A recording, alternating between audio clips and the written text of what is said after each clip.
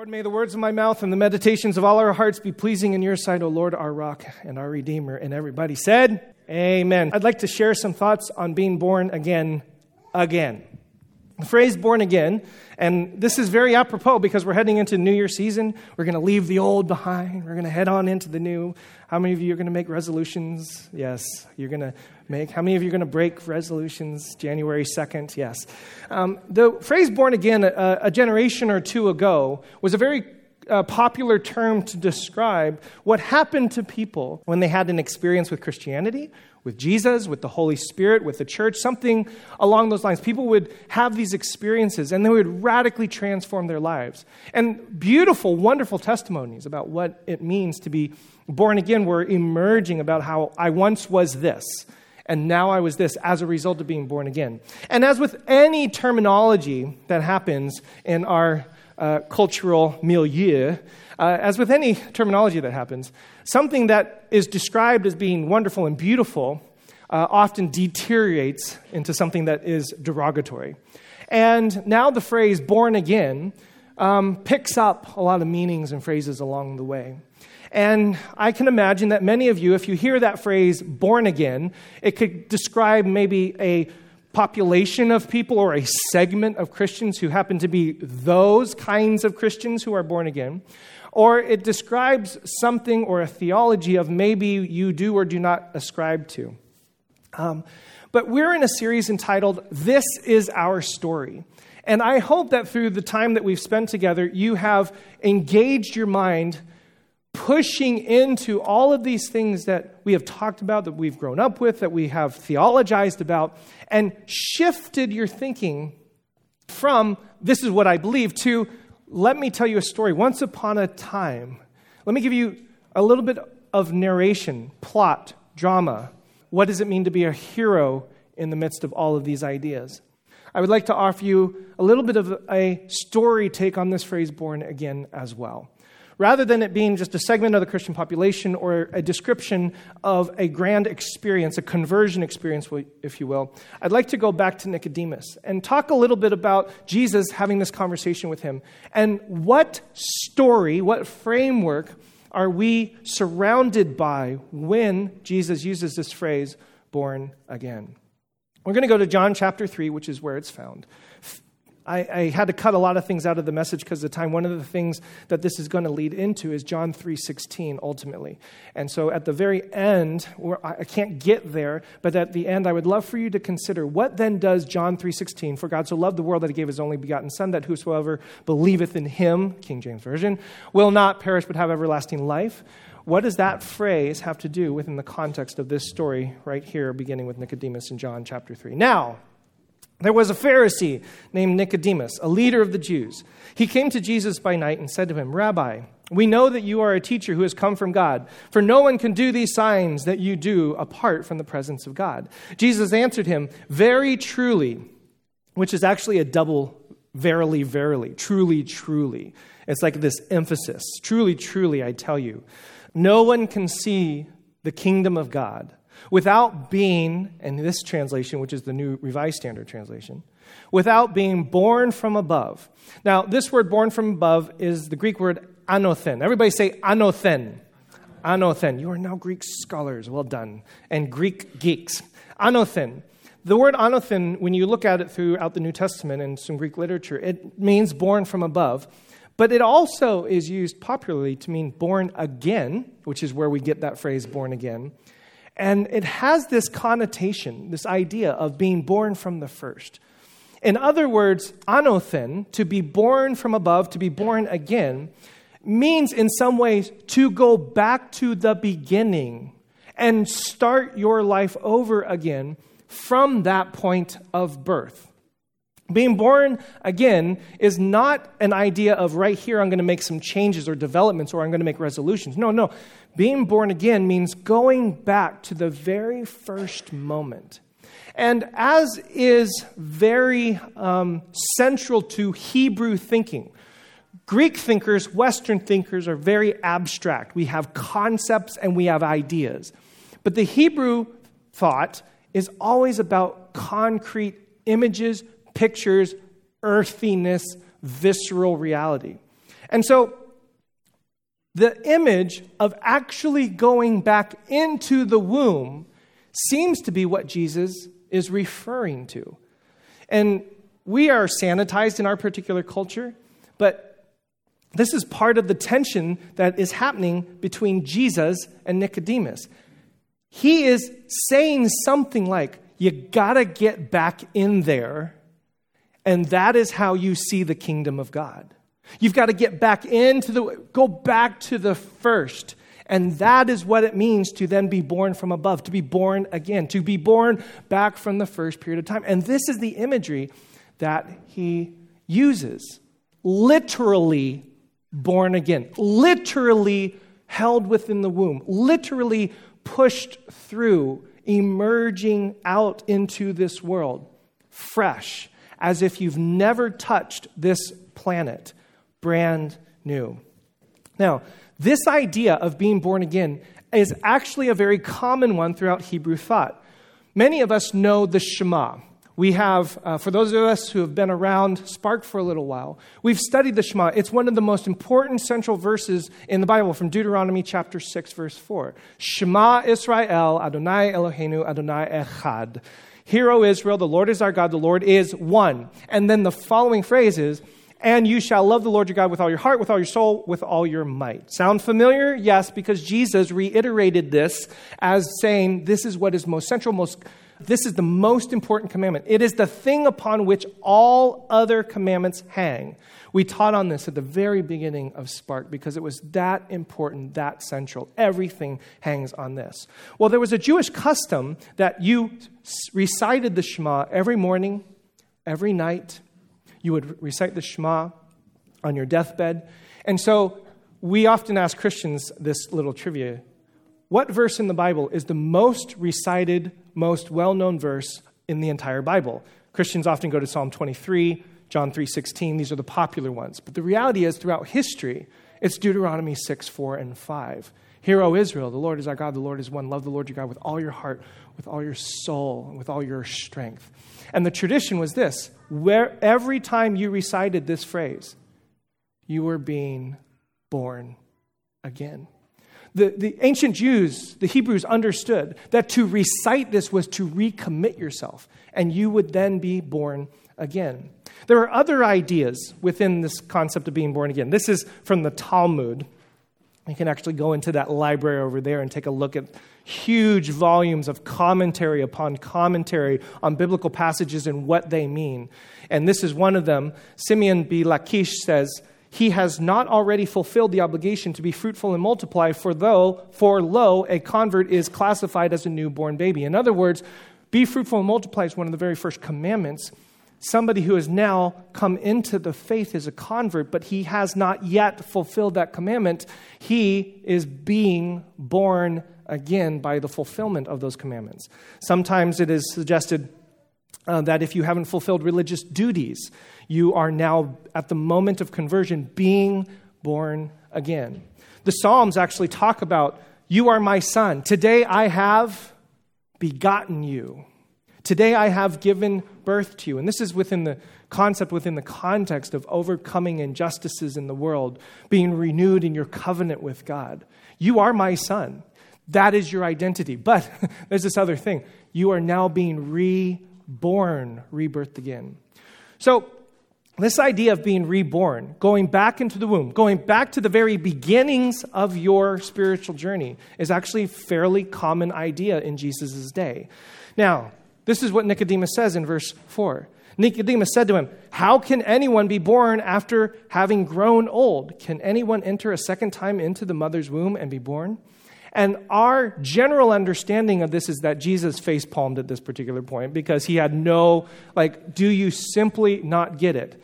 And I've heard commentary, read commentary, I think I've even taught this myself, that Nicodemus must have been some sort of idiot. He just didn't clearly get it. But there's another possibility here because Nicodemus is actually a Jewish ruling council member. In other words, he's very thoughtful, very smart. He knows the scriptures. He knows this tradition. It's possible that Nicodemus isn't just completely clueless. It's possible he's pushing. You say we're going to be born again. Tell me, how is this really going to happen?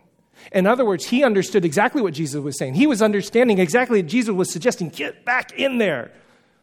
And Nicodemus was saying, okay, I get it. I understand. What do you really mean by that?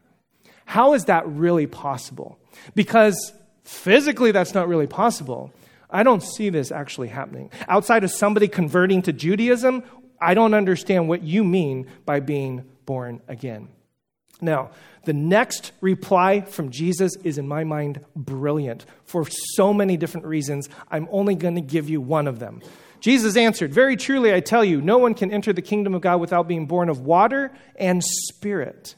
What is born of the flesh is flesh, and what is born of the spirit is spirit. Do not be astonished that I said to you, you must be born from above. You must be born again. You must be born from the first. The wind blows where it chooses, and you hear the sound of it, but you do not know where it comes from or where it goes. So it is with everyone who has been born of the Spirit." Now, when you read that passage, there are some clues. There's always these markers that happen in Jesus' teachings. In the Bible, you're like, spirit, spirit, wind, wind. There's all these nuances that happen. And then this nuance that I already showed you here. When did this happen? There's this chapter marker that separates chapter 3 from chapter 2. This conversation is happening around the Passover table. This conversation is happening while they're all in a feast. And for those of you who know the Passover, you know that they're celebrating the Exodus out of Egypt. And it is in that particular context, he talks about being born again and wind and spirit, the ruach, the pneuma, these beautiful images. And I'm going to suggest to you, this is my thought here, that part of what Jesus is actually alluding to about going back to the very beginning actually is set within the context of that meal. For those of you who know your biblical history, the Passover celebrates the Exodus out of Egypt. These people that were enslaved, these people that were under an oppressive regime got sent out. They were freed. They were liberated. They were taken by God out of a place of injustice and slavery. But if you read this story carefully, how does the Exodus start? What is the very first story that happens in Exodus? It's a story about midwives. It's a story about how people give birth. It's a story about people being born and what you're supposed to do with those people. And it's a story about women who are usurping the powers that be. They're subversively disobeying in order to bring about redemption. It's this really brilliant, beautiful story. Why would an Exodus story about liberation from an oppressive regime begin with midwives and birth? The story continues where the Pharaoh is saying, "When you attend Hebrew women in childbirth, examine the child. If it is a boy, kill him. And if it is a girl, let her live." You want me to kill a child that has been born? And he's telling midwives this? Pharaoh then becomes this representation of the complete opposite of what it means to be born into this world. He's representing an opposite direction. Rather than life, he's moving towards death. And the midwives are those representatives of those who care for and take care of those who are coming into this world. The imagery about birth in the Passover and in the Exodus continues. What's the very first plague that happens in Egypt? The water, the river, turns to blood. Now, I know we don't like to think about it because we're very sanitized here. I get it. But the biblical world was not sanitized. They understood. They felt it. They smelled it. They knew what birthing was like. And it's an amazing image and picture to consider that the very first thing that happens in the plagues is water that turns to blood, which is both a symbol of life and a symbol of death. How many plagues are there? Everybody knows there are 10 plagues, but some commentators have suggested there's actually not 10, there's actually 9. Symbolizing in some ways the 9 months of pregnancy, and in some ways symbolizing the contractions, the pain, the suffering, the agony that a woman goes through to bring forth a child. 9 plagues that ends up in a 10th plague, which is not a plague at all, but which is actually the delivery. And what is the delivery from Pharaoh? The delivery from Pharaoh is stillborn. Because of his disobedience, because of his frustration, because he was just so obstinate towards the Lord, his family turned out to be the death of the firstborn, not life. Pharaoh was not in a season of being born again. It was death. And this is what ended up with Pharaoh's house. What happened with the Hebrews? What did they do? They slaughtered a lamb. They took the blood and they wiped it, splashed it on the lintels, on the door frames. You have the midwives. You have possibly 9 plagues ending up with a stillborn with Pharaoh. You have blood on either side of those plagues. And then you have the Hebrews passing through both blood and then the parting of the Sea of Reeds of water. Commentators have taken a look at these little clues from Exodus and have suggested this Exodus story is a birthing story. This Exodus story is not just about powers, it's about a picture and an image of what does it mean to be born again, to be freed and liberated as an image and picture of liberation. There's so many more images and pictures of this. In the desert, after they are freed out of Exodus, they're in the desert, and there's all these passages about how you are to construct your lives, how you are to live, what kind of festivals. Well, here are the festivals listed there, and the seasons and the months, etc. And there are much more intricate descriptions of this than I can give you now. But if you look this up, some commentators have suggested that the time frame between the Passover, which is the very first feast, to Hanukkah, which is the last feast, matches up exactly to 280 days, I believe, which is the 40 weeks of pregnancy. And they match all of these seasons, the 4 feasts in the spring and the 3 in the fall. They match them up precisely with gestational periods. And many commentators are suggesting that the ancient Hebrews knew about these cycles, they knew about this imagery, and they knew that they themselves, as a people, were going through that. And every time they would celebrate those festivals, they themselves were being born again. So when Jesus is talking about being born again with Nicodemus, and they're at a Passover celebrating the Exodus out of Egypt, my friends, I'm going to suggest to you that that idea frames the definition and the concept and meaning of what does it mean to be born again. There is a string of thought of freedom, liberation, Exodus, power being corrupted, and justice overcoming. God taking those people out, that is being strung through when Jesus uses that phrase, born again. And so our story, this is our story, all the way back to Exodus, even all the way back to Genesis in some places.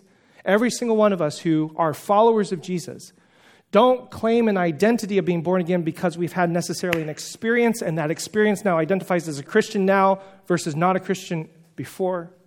Our experience is one that we are constantly entering into that story of being born again and again and again, entering deeper and deeper into justice, deeper and deeper into liberation, deeper and deeper into that story, so that story of Exodus lives and lives and lives over and over again.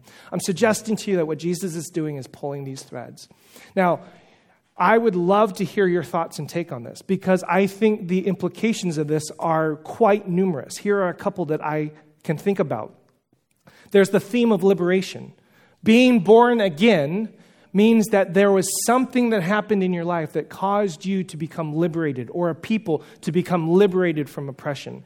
Being born again means somehow reestablishing a sense of justice in this world where previously there was injustice. Being born again means somehow there was a distant relationship with God, but because of God's pursuit, His love, His grace, His mercy, His constant wooing after you, there's now a covenant. Being born again means that there is hope. There's a future. We are in slavery now, but we know that God is coming and that we are headed towards something beautiful and good that is there. Being born again is all about caring for the community. Once the people exit out of Egypt, the Israelites had to learn what does it mean to be a nation. They had to learn how to construct themselves. Priests and kings and all sorts of prophets needed to emerge. So how could to help them understand how they could care for one another, and especially care for the least of these, the vulnerable, the weak, the marginalized. That's what it means to be born again. Being born again means to recreate. We've talked a little bit about how these themes of creation keep getting woven through. Being born again means having new sight. This is what Jesus actually says to Nicodemus. You can't see the kingdom unless you have been born again. It's to see your world and your situation and your hope in a completely different way.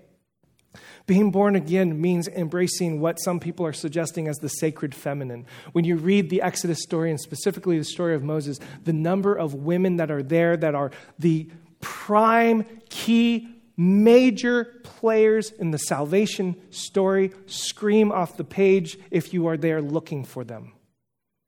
In a world that is dominated by patriarchy and male dominance, this story embraces, once again, to be born again means to go back to the very beginning. Who was it that gave you life? And to reemerge with the sense of femininity and the value and importance and the central place that has in our sacred faith. Being born again means bringing heaven and earth together. Being born again means being the new humanity.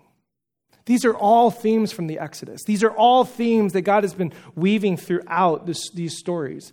And so when we read the idea or the concept of the phrase of being born again, we are pulling in those threads all the way through. And as we get to this particular season of New Year's and making New Year's resolutions, and the old is past and the new is coming, and watching the ball drop and whatever your traditions might happen to be, and getting ready, okay, this year is going to be different. This year I'm going to make a list. This year I'm going to really stick to it. This year is going to be different from last year. We make these resolutions all the time. We try to become better people all the time. We try to push ourselves towards not making the same mistakes as we had once done in previous years. The problem that I often see is the end result of making these resolutions, or the end result of trying to actually do this, is we actually heap some more condemnation upon ourselves. Because once January 2nd, January 3 comes, January 4 comes, February comes, oh, I wasn't able to do that again. It is into that, it's into this season of New Year's that I'm going to suggest to you we need a completely different way of thinking about our identities, our faith, and our humanity. And this idea that Jesus is giving Nicodemus is not just try to make things better. It is not just trying to incrementally move one or two steps. It is not trying to just simply go back and not do all the same mistakes again. I'm suggesting that what Jesus is suggesting to Nicodemus is you actually have to think about your identity, your faith, the future, and hope by going back to the very beginning. You need to be born again. You need to go back to that point. You need a whole new humanity, a whole new identity, a whole new way of living. You can't just make incremental changes. You have to think and frame your life in the sense that you are actually back in the womb. Fresh start. You've never touched this earth before. And now you are going to push into this world all of those big themes from that Exodus story of hope and of justice, sacred humanity, brilliant sacred femininity, the idea of bringing heaven and earth together. That's what we need. There's this amazing photographer, Leonard Nilsson. You may not have heard his name, but I'm almost certain you've seen his pictures. The photographs that he has taken were many, many years ago, far before technology was able to capture some of these pictures, and they have been made famous by being on the covers of particular magazines. I was captivated by these images again. I was captivated by just the raw sense of innocence and beauty. This child has done nothing wrong. This child is just being nourished. This child has a whole amazing future ahead. The possibilities that you see here, if you really stop and think about it and engage with, The possibilities are endless.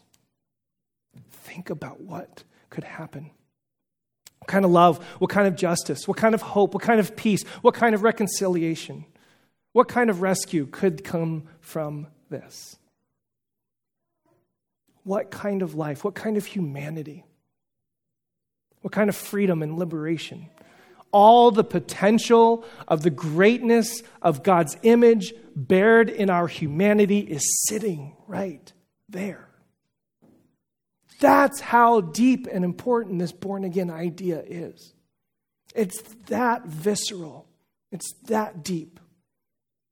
It's that moving. Many of us are already followers of Jesus. Bless God. Some of you maybe are on the journey, whatever that means. We're all in different places. For those of us who have that identity, we've had that experience. I remember, I could share my story of my conversion experience and what it meant for me to be born again, to have this transformation into now becoming a Christian. When I read Jesus' words about being born again, I think to myself, oh, I want to be born again. Right now at this moment, at this place, understanding the fullness of that story, can I also go back there? Can I go back to the first? Can I go back to that moment and starting right here, right now in this place, be birthed into this world with a whole new set of hope, with a whole new view of the future, with a completely, radically shifted, upended, transformed sense of expectation of what could come. And just like this child, in every single one of you, there is the world of potential for all of those Exodus themes and stories, for all of that hope, for all of that justice, for all that mercy, for all that love, for all that rescue. All of that is actually happening.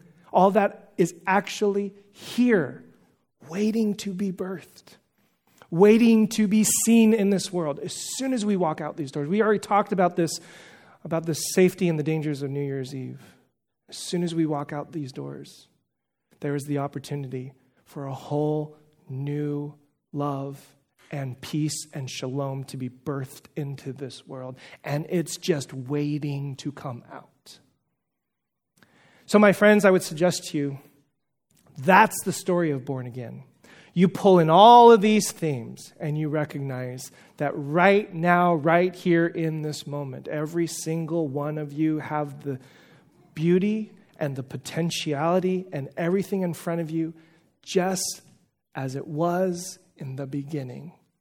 Sometimes these seasons are full of regrets. There's no regrets here. Sometimes these seasons are full of, well, I have to do that different. There's no different here. It is just right here, right now, the fullness and the beauty of all of that human potential. All of God's image is right here. It's right here. It's right there. I see it. And it could happen again and again and again. So, that's our story.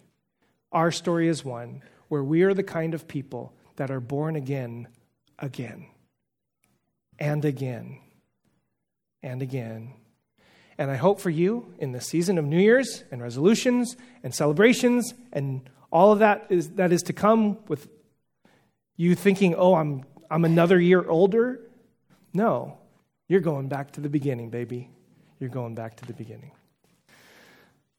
God, I don't know exactly how this all works sometimes. I'm kind of like Nicodemus, but I pray that something in all of this inspires us to be exactly as you have created us to be, to exemplify your image and your likeness in this world, that we can be born again, again, and again. And I pray in your name. Amen.